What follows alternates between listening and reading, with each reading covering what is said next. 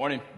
Did you guys see there was snow in the forecast? I'm just kidding. My name is David Soren. I'm the pastor here, the lead pastor here at Renovation Church. Morning to you. Has anybody noticed that there are just reboots everywhere on TV nowadays? It's like, somebody just get an original idea. Think of it this way. Imagine that it's the mid-1980s and you go into a coma, right? And you're just asleep until 2018. You wake up in your room, no one's there, you turn on the TV and you see, oh, Roseanne's on. You turn the channel, of course, and you think, oh, look, MacGyver's on, right? And then you see a commercial. It's a preview for a Star Wars movie. You just think to yourself, oh, I haven't been asleep that long, right? Just everywhere. Today, as we resume our series on the Gospel of Luke that we started back in March, I want to talk about rebooting a word that doesn't get used a whole lot more in our culture, and that's this biblical word of repentance. Repentance means to not only ask for forgiveness, say you're sorry for your sins, but the word literally means to turn away from them and start walking towards God. Now, we don't talk about this sort of thing anymore, and we definitely don't practice it. And one of the reasons is our culture sort of tells us that, well, there's nothing for you to turn from, right? You're okay. How you live your life is up to you, and there's no reason to turn from anything. In fact, I can visually demonstrate for you that we just don't talk about this concept anymore as a society. Anybody familiar with the Google Ngram viewer? It's kind of a cool tool. You can go to Google, you look this up later. You got better things to do right now. And you can go and you can type in any word, and it'll tell you on a percentage basis how often that word has been used in books from the year 1500 onwards. And so take a look at this. Here's a picture of how often the word repentance was used in books. And you can, I don't know if you can read the numbers on the bottom, but essentially quite often in the 1700s, 1800s, you get to about the 20th century, and especially in today, and we just don't care about that concept anymore. And yet, it's an incredibly important concept in the Bible, and one that we've come to today as we're walking through the book of Luke. Now, I know many of you are new here. We spend about half the year every year just walking verse by verse through a book of the Bible, and our book for 2018 is the book of Luke, which is one of 4 stories in the Bible about the life of Jesus Christ. If you want to follow along today, we are on page 833. There's a Bible under every chair, or you can use your Bible app. You just or your Renovation Church app. Just tap on Bible and Weekly Verses. I just ask that whatever you do, have it in front of you. It's just good to have the Word of God in front of you. So page 833 or the Renovation Church app.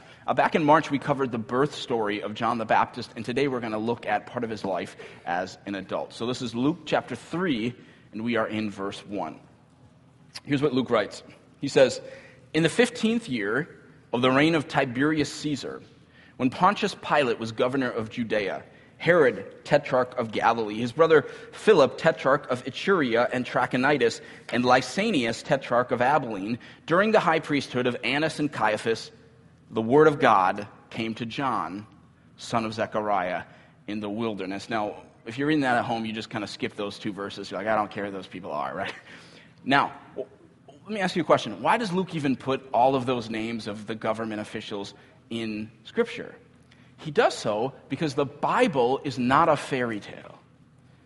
The Bible doesn't start with once upon a time. It's recounting real people doing real things at a real time in history. These are real government leaders. In fact, it's kind of cool. If you, on a chart, put all of those different leaders' reigns together, we can pinpoint down the beginning of John's ministry to either the year AD 27 or AD 28, which is kind of cool. So let's continue in the passage. Verse 3 now. It says, "He," this is John the Baptist, "went into all the country around the Jordan, preaching a baptism of repentance for the forgiveness of sins, as it is written in the book of the words Isaiah the prophet." So he's going to quote something from the Old Testament at this point. "A voice of one calling in the wilderness, prepare the way for the Lord. Make straight paths for him. Every valley shall be filled in, every mountain and hill made low. The crooked roads shall become straight, the rough ways smooth, and all the people will see God's salvation." And so Luke quotes this 700-year-old prophecy from the book of Isaiah in the Old Testament. And it was this prophecy that somebody, it's going to be John the Baptist, was going to come before the Messiah and prepare the people for the Messiah. Now, I know that a ton of you in this room are new here even in the last month, but if you were here with us back in March, when we covered the story of the birth of John the Baptist, the angel Gabriel comes to Zechariah, who's John's dad, and he says in chapter 1 that John was going to be the one who was going to go before the Messiah, and he says he'll come in the spirit and power of Elijah. Now, Elijah was a prophet in the Old Testament, and John was, in a sense, going to be kind of like Elijah. In fact, later in the book of Matthew, which is one of the other 4 stories about Jesus, chapter 17, Jesus himself says that John the Baptist was this Elijah figure that prepared the way for him. In fact, let me show you something really cool about the Bible. Grab the Bible under the chair, even if you haven't grabbed it yet, and then open to the very last page of the Old Testament. So this is page 780. Very last page of the Old Testament. And what you're going to see here is this is the very last prophecy of the Old Testament. In fact, nothing else was prophesied for 400 years until the New Testament began. So this is from the last prophet, the book of Malachi. This is how the Old Testament ends. It says, "See, this is God speaking, I will send the prophet Elijah to you before the great and dreadful day of the Lord comes. He will turn the hearts of the parents to their children," which, by the way, is the exact same thing that Gabriel said to Zechariah that John the Baptist was going to do, "and the hearts of the children to their parents, or else I will come and strike the land with total destruction." And so he's saying this Elijah figure is coming before the Lord comes. Now, if you turn to the very first book of the New Testament chronologically, actually the first book written in the New Testament was the book of Mark. So if you look at the book of Mark, so this is the first thing that was written after that last prophecy. The book of Mark, the very first verses, opened with the story of John the Baptist coming and preparing the way for the Lord. So this kind of cool connection between how the Old Testament ends and how the New Testament begins. It's this seamless concept of God's movement. So John the Baptist goes out on the desert. He's near the Jordan River, and he starts preaching. He's kind of an interesting guy. The book of Matthew tells us that John's clothes were made of camel's hair, and he had a leather belt around his waist. His food was locusts and wild honey. And so John was not an exceptionally cool preacher, right? He didn't have skinny jeans. He didn't wear flannel shirts. He didn't wear oversized glasses, even though he didn't need a prescription, right? And yet, my guess is that John actually probably had a pretty sweet beard. So he was cool in that way, I guess. But we see that he goes out and he starts preaching, and Luke says he's preaching a baptism of repentance. And there's that word again. He's telling people they need to not only ask God for forgiveness, but turn away from their sins. So he's out in the desert, he's preaching fire and brimstone, and the Jewish people are just coming out to him in just droves, asking to be baptized. John is preparing their hearts for what is going to be God's greatest chapter in history. And so people start coming out to them because they want to be forgiven, right? They want to be washed clean. They want their lives to be different now. They want to repent. And all sorts of people are coming out. The Pharisees are coming out. Other religious leaders are coming out. Soldiers are coming out. Tax collectors are coming out. And John starts preaching to them. So let's read what he says. Now, verse 7 in our passage today in Luke. It says, "John said to the crowds coming out to be baptized by him, 'You brood of vipers, who warned you to flee from the coming wrath? Produce fruit in keeping with repentance. And do not begin to say to yourselves, we have Abraham as our father. For I tell you that out of these stones God can raise up children for Abraham. The axe is already at the root of the trees, and every tree that does not produce fruit will be cut down and thrown into the fire.' 'What should we do then?' the crowd asked. John answered, 'Anyone who has 2 shirts should share with the one who has none. Anyone who has food should do the same.' Even the tax collectors came to be baptized. 'Teacher,' they asked, 'what should we do?' 'Don't collect any more than you're required to,' he told them. Then some soldiers asked him, 'And what should we do?' He replied, 'Don't extort money. Don't accuse people falsely. Be content with your pay.' Okay, so John starts off his message, and he says, you brood of vipers. Like, this guy is not seeker sensitive, okay? And he says in verse 8, he says, don't even begin to say to yourselves, we have Abraham as our father. He says, that's not going to save you. The axe is already at the root of the tree. Oh, okay, what does that mean? If you're maybe not as familiar with the Bible of the Old Testament, maybe that's not clicking for you. Well, we have Abraham as our father. Abraham, this is Genesis 12 in the Old Testament, was the father of the Jewish nations. And so many Jews at that time thought that they were saved, that they were going to go to heaven, just because they were Jewish in their heritage. That they were saved no matter what they did because they were Jewish. And John is saying, not so much. It is only the mercy and forgiveness of God that saves you, and that comes through your faith. No matter what the color of your skin is. This is a huge, important message of the New Testament. In fact, think about this. John's having everybody come out and get baptized, which to us sounds kind of familiar, but here's the deal. Jews did not get baptized in those days. In fact, you know who the only people were that got baptized? It was the Gentiles. See, if you were a Gentile, and a Gentile just means a non-Jewish person. If you were a Gentile and you believed that the Lord, the God of the Bible, was the one true God, and let's say you decided, I want to follow him. I believe he's the one true God. I don't want to follow Apollos. I don't want to follow Zeus. I don't want to follow some other god. I want to follow the Lord. What would happen is you would go through this process, and at the end of the process, you would be baptized as a way to show that God is washing away your sins. What they would do is they would fully immerse them in water. That's how they did it. And that would symbolize not only the washing away of their sins, but that you were leaving your old life behind. You were burying it in the water. This is repentance. You're moving on to something else. And that's what the Gentiles did. But the Jews never got baptized because they thought, I'm a son of Abraham. I'm a daughter of Abraham. I'm saved. You check out my 23andMe. I'm saved, right? Because I'm Jewish. And John's saying, not so much. That's not how it works. You're not really a child of Abraham unless you have faith. This is Galatians chapter 3, if you want to read it. The true children of Abraham are the children of faith. And so John the Baptist says, do not begin to say to yourself, we have Abraham as our father. And I think we ought to hear John's words in our day, in our culture.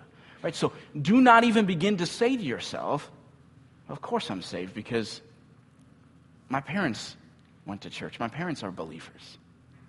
Don't begin to say to yourself, I went to church as a kid. I mean, people in our culture do this. They're not questioning, they're not thinking about what's going to happen when I die. Because they think, I don't know, I believe God exists, and I went to a Lutheran church or a Catholic church when I was a kid, and I don't know. Do not even begin to say to yourself, well, I was baptized as a baby. Don't begin to say to yourself, well, I was confirmed in 9th grade. Don't begin to say to yourself, well, I'm in a house group. See, there's always this temptation to say, I'm saved because of what I did. But we're only saved because of what he did. And if we're saved because of what he did, in our case, that's Jesus dying on the cross for us, then that ought to absolutely change our lives. Think of it this way. What if you had the power to release someone from prison? And right after you went through all this work to release them from prison, and right after they get out of prison, they go right back out and they commit a crime. Right? That'd be tragic. You would think, I went through so much to release you from bondage, and you just went right back out there. Just tragic. What if you had the power to release someone from their extreme poverty, right? And get right after your generous financial gift to them, they went right out and just blew all the money in wild living. You would think, oh, this is tragic. I sacrificed so much so you could be blessed and get out of poverty, and you just squandered it. Shouldn't my generosity have impacted your life? And see, I think this is the question that is before us this morning. if Jesus released me from bondage, if Jesus has blessed me, if Jesus has moved in my life, shouldn't that have a radical impact on how I actually live my life? Because Jesus Christ gave his life for you on the cross. He bled for you. He died for you. The Bible says if you believe that in faith, you are completely forgiven. You'll spend eternity in heaven. And yet, for far too many Christians, we let Jesus release us from bondage. He showers us with grace. We think, oh, I'm going to heaven. And we just walk right back to our old life. I love when I read this passage, I love what the people keep saying to John the Baptist. Did you catch this? They ask him the same question 3 times. It's in verse 10, it's in verse 12, it's in verse 14. They come up to John, and while the water is still dripping off them from their baptism, they say, what should we do then? We just gave our lives to God. What should we do? What do we do? What do we do? God's forgiven us, and so now I want to follow him, but what do I do? And I think a lot of it is rooted in this really important phrase. This to me is maybe the most important phrase of this entire passage for today. Look to verse 8. Here's what John the Baptist says. He says, produce fruit. These are the good spiritual things coming out of your life. How do you do it? You produce fruit in keeping with repentance. Produce fruit in keeping with repentance. And I think for too many of us as Christians in America, as soon as the water from our baptism sort of dries off, we stop asking, all right, what next, God? What do I do next? How do I live for you more? The water dries off, and our spiritual lives just begin to dry out. Too many Christians that are somehow satisfied with just being saved. Yeah, I'm a Christian. I know the truth. Now, my neighbor doesn't know, but I know. And that's just somehow enough for you. We're not asking, what next, God? How do I give more? What do I need to repent on? What next? We just kind of go through life. Yeah, we repented one time, but we never return to repentance. But John says very clearly, if you want to produce fruit, you want to keep growing spiritually, then you have to keep up with repentance. So if you're sitting here today and your faith just feels dry, right? Maybe it just feels like it's been AWOL for a few years. Start just asking this question again. Okay, well, God, what do I do? What next? What next? In fact, I just want to give you, I like to do this. I'm a practical thinker. I want to just give you a few practical ways to how do you live out verse 8? How do you live out this idea of producing fruit while keeping with repentance? I just want to look at 3 ways today that you can routinely return to repentance in your life. And here's the first one. This is so important for modern day Americans. Allow yourself space to be convicted by God on what you need to work on. Here's what I mean by that. I think far too many of us, we compartmentalize some of our sin. We hide it away. We don't even let God touch it, and so we don't feel convicted about it. There's probably a good portion of you in this room already. This is so natural for you that you're just thinking, I don't really think this message is for me today. Just tucked away. You see, one of the devil's favorite tricks is convincing you through your pride that you don't really have a whole lot to work on in your life right now. And sort of the double danger of this is our fast-paced American life just sort of plays into this, right? And we just go, that we never have time to stop for reflection. We never have time to stop and say, God, what should I do then? If you saved me, then how should I be living for you? God, where is my sin just taking over my life right now? God, would you just show me where my sin is offensive to you?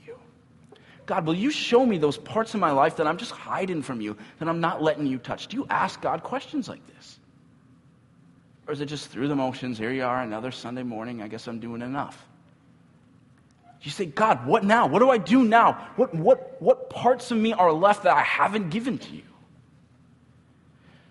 I think Christians nowadays are often much slower to grow in spiritual maturity because we so rarely stop and give ourselves space to be convicted by the Holy Spirit. And if you're not giving yourself space for God to speak into your life, then you're never going to grow. There's just this stunting that happens in your spiritual growth. I just dare you this week. Stop. Take some space and say, God, what next? What do I need to give to you? I find that one of the only ways that Christians ever hear from God anymore is in the shower. Because it's the only time that you're not focused on something else, right? Honestly, I keep hearing stories of young people who are taking their devices and putting them in Ziploc bags and going in the shower so they can keep watching Netflix, right? Give yourself some space for the Holy Spirit to just move in your life. Make sure you're setting time aside every day to pray, some time even of silence for God to speak into your life. I just think Americans usually have two modes, right? There's crazy busy mode, right? Where you're just go, go, go. I wake up in the morning and I get breakfast and on the go, and I go to work and I get my kids and I do this and go, go, go. It's just your life is crazy, right? And then you get the kids to bed, or you stop hanging out with your roommates, or whatever you do, and you hit a certain time of the night, and we just seamlessly transition in from the first mode, which is crazy, crazy, crazy, to Netflix zombie mode. As we do for the next 3 hours, until you drift to sleep. You wake up in the morning, go, go, go, go, go, go, Netflix zombie mode. And that's kind of it. And there's no space in either of those for God to just come in and say, hey, you're not giving this to me. Let's grow. Let's grow together. Repent. Walk away from that so we can grow. And see, the next thing after that, and by the way, I would even say this. One of the things that's really powerful about being here on a Sunday morning in the flesh every Sunday is this, again, it's one of the only spaces that you and I have in our modern day lives where we come and you're just allowing God space. Okay, speak to me. And that's powerful. You're going to grow doing that. Okay, so God, you give him space. He puts something on your heart that you just need to work on. The next step is you confess it. You confess your sin. I'm not sure what the Holy Spirit is doing in this church right now, but I feel like this topic keeps coming up and up again in the passages that we've been looking at. God's saying something to our church, I think, about confession. 1 John 1:8, if we claim to be without sin, we deceive ourselves, and the truth is not in us. Listen, you've got a lot to confess to Jesus. I could start with my sin, but you wouldn't be out of here until tomorrow, right? Or maybe the next day. You're not without sin. But we're just afraid to talk about this in our proud Midwestern culture. Right? We sit in our small groups, and instead of really confessing some sins so we can grow, your small group leader says, all right, prayer request time. And you go, oh, prayer request. Yeah, guys, I'm wondering if you could pray. My cousin's dog just really has the sniffles right now. And if you could just pray for Fluffy, that would be great, right? And okay, you can do that, but you're not really going to grow. Daily repentance is the track to growth with the Lord. And you can't do that unless you're honest with other people. You need to trust God, and you need to trust others with the real you. Here's a principle that you can take. The degree to which you are honest with God and another person is the same degree, typically, that you're going to grow spiritually. And so if you're only really this honest with God and another person about what you're struggling with, well, then you're only going to grow about that much. There's a strong correlation between the two. That's why the Bible says this, James 5:16. Therefore, confess your sins. What does that say? Just say it out loud. To each other. Not even just to God. To each other. So that you may be healed. Pray for each other so that you may be healed. The prayer of a righteous person is powerful and effective. Because when you don't have to do this in a group of 7, you can do it one-on-one, but you begin to confess to other people, I'm struggling with this. And it doesn't have to be, guys, I'm secretly doing crack cocaine, right? It doesn't have to be that. Because some of you are doing that and you're going, I don't have anything to confess. Right? It can be, I'm just not really loving and serving my spouse right now. I'm just being selfish in my marriage. Well, that's okay. Talk about that. Confess that. See, because sin grows in secrecy. Right? Sin's kind of like mold. It just grows in the dark. I will tell you, the loneliest people alive are prideful people. Because when you're prideful, you have to hide who you really are. But if you can just start being honest with another person, you start throwing out there with what you're struggling with. Hey, look, I did step one. The Lord's convicting me of some things, and I just want to confess to you and to God that I'm struggling with it. That's a huge step towards repentance, and you're going to grow in that. And this is step 3 now. After the Lord convicts you, you confess it. Step 3 is this: you walk it out. Because repentance is not a one-time thing. It's a lifestyle. In fact, let me show you what a lifestyle of repentance looks like. We're going to do some church participation here. I need some dude to come up here and play Jesus. You just have to smile and stand on the stage. Will some guy come up here and play Jesus? Ready, go.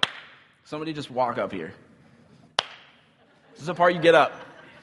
You can do it. Somebody, I'm just going to sit up here. Thank you. Butch, welcome. If you just stand right over here and just smile. You look just like Christ. Okay. Now, let's say Butch is Jesus, right? And here's my life. Let's say over here I get saved. And my goal is I want to walk towards Christ in my relationship. This is what it typically looks like for most of us. You start out good and you're doing great. And you're like, I just want to follow Jesus. Oh, this is great. But then what happens, you go, no. I miss my old life. Some of you are like, oh, no, I don't say, yes, you do.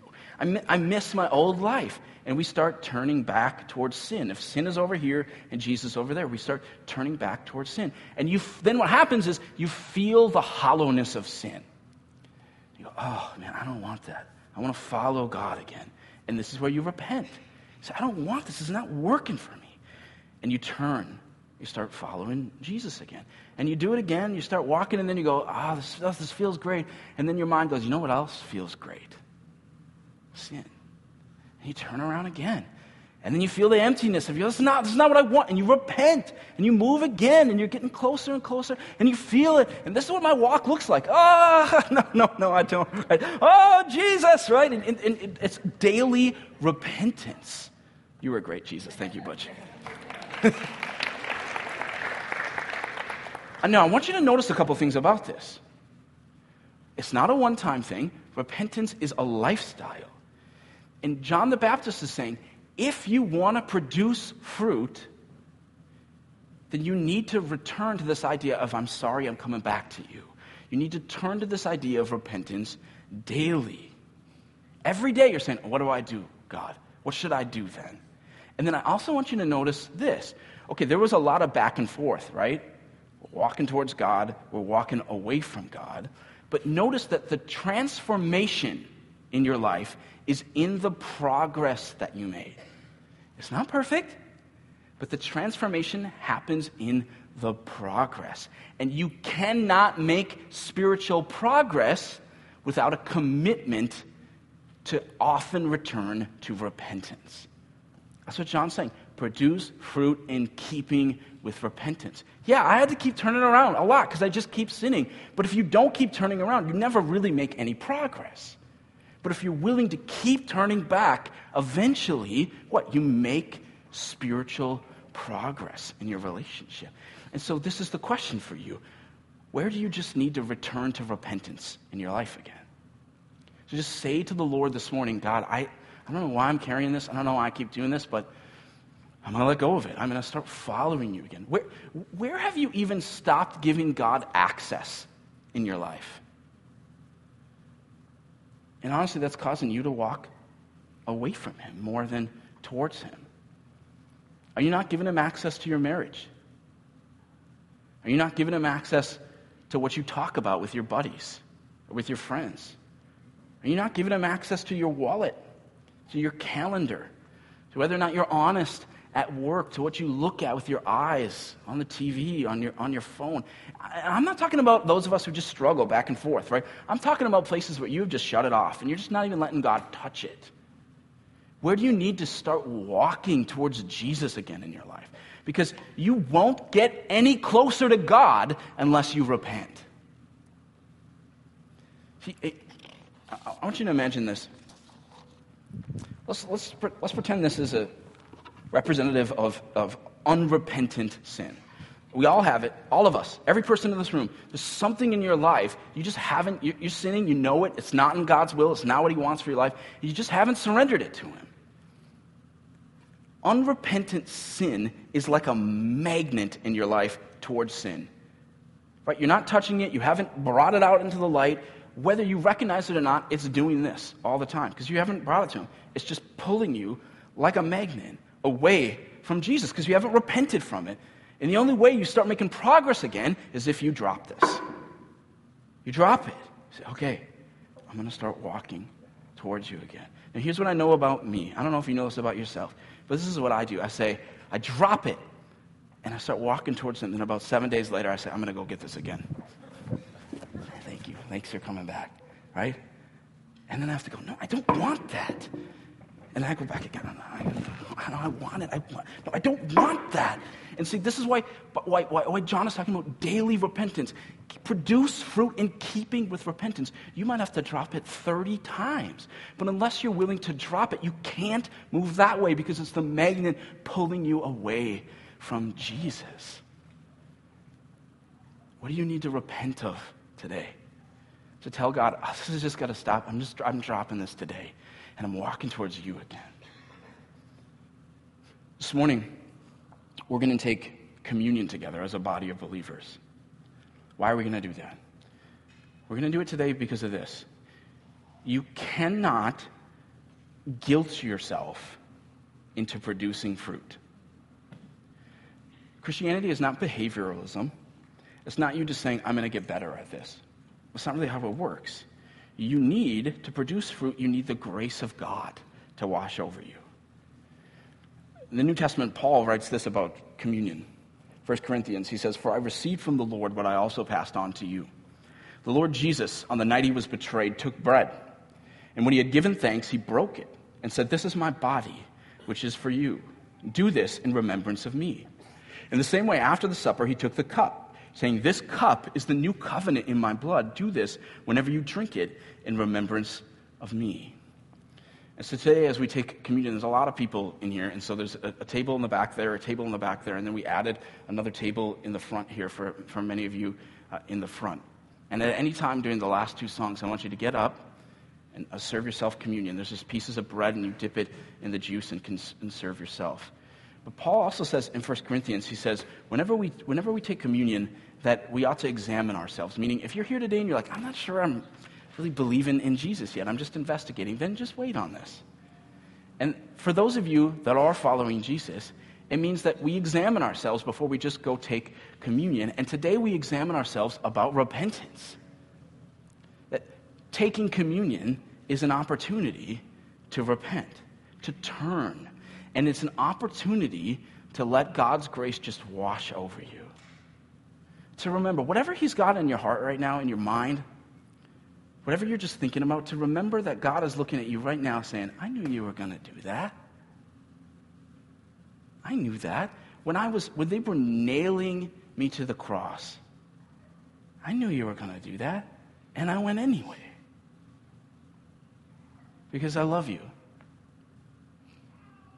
So just accept that grace and that forgiveness. This is our walk. It's back and forth. He knows it. Don't let your imperfection stop you from walking this way. It's so much better. It's so much better. The path to joy is in the path of obedience. And just let that grace come into your life. Because grace is the thing, it is the ingredient that grows the fruit in your life. And so take a minute, take 2 minutes, take 5 minutes before you get up. And I want you to just repent. Even if that's something you don't normally do. Say, God, I'm sorry. And I want to move from this. And as you get up and you get out of your chair, I want you just in your heart, I want you to just drop what you need to drop. And just feel his grace and forgiveness wash over you. Let me pray. Holy Spirit, we just say that you are welcome here. And we want you to just wash over us as a church. I pray that as we get up and as we experience the idea that you, Jesus, were broken for us, that you bled for us, God, that we just experience your grace. I ask that your grace gives us the strength and the power to actually walk away from these things that are pulling us away from you. God, may this be an important day in our lives where we take steps back towards you again.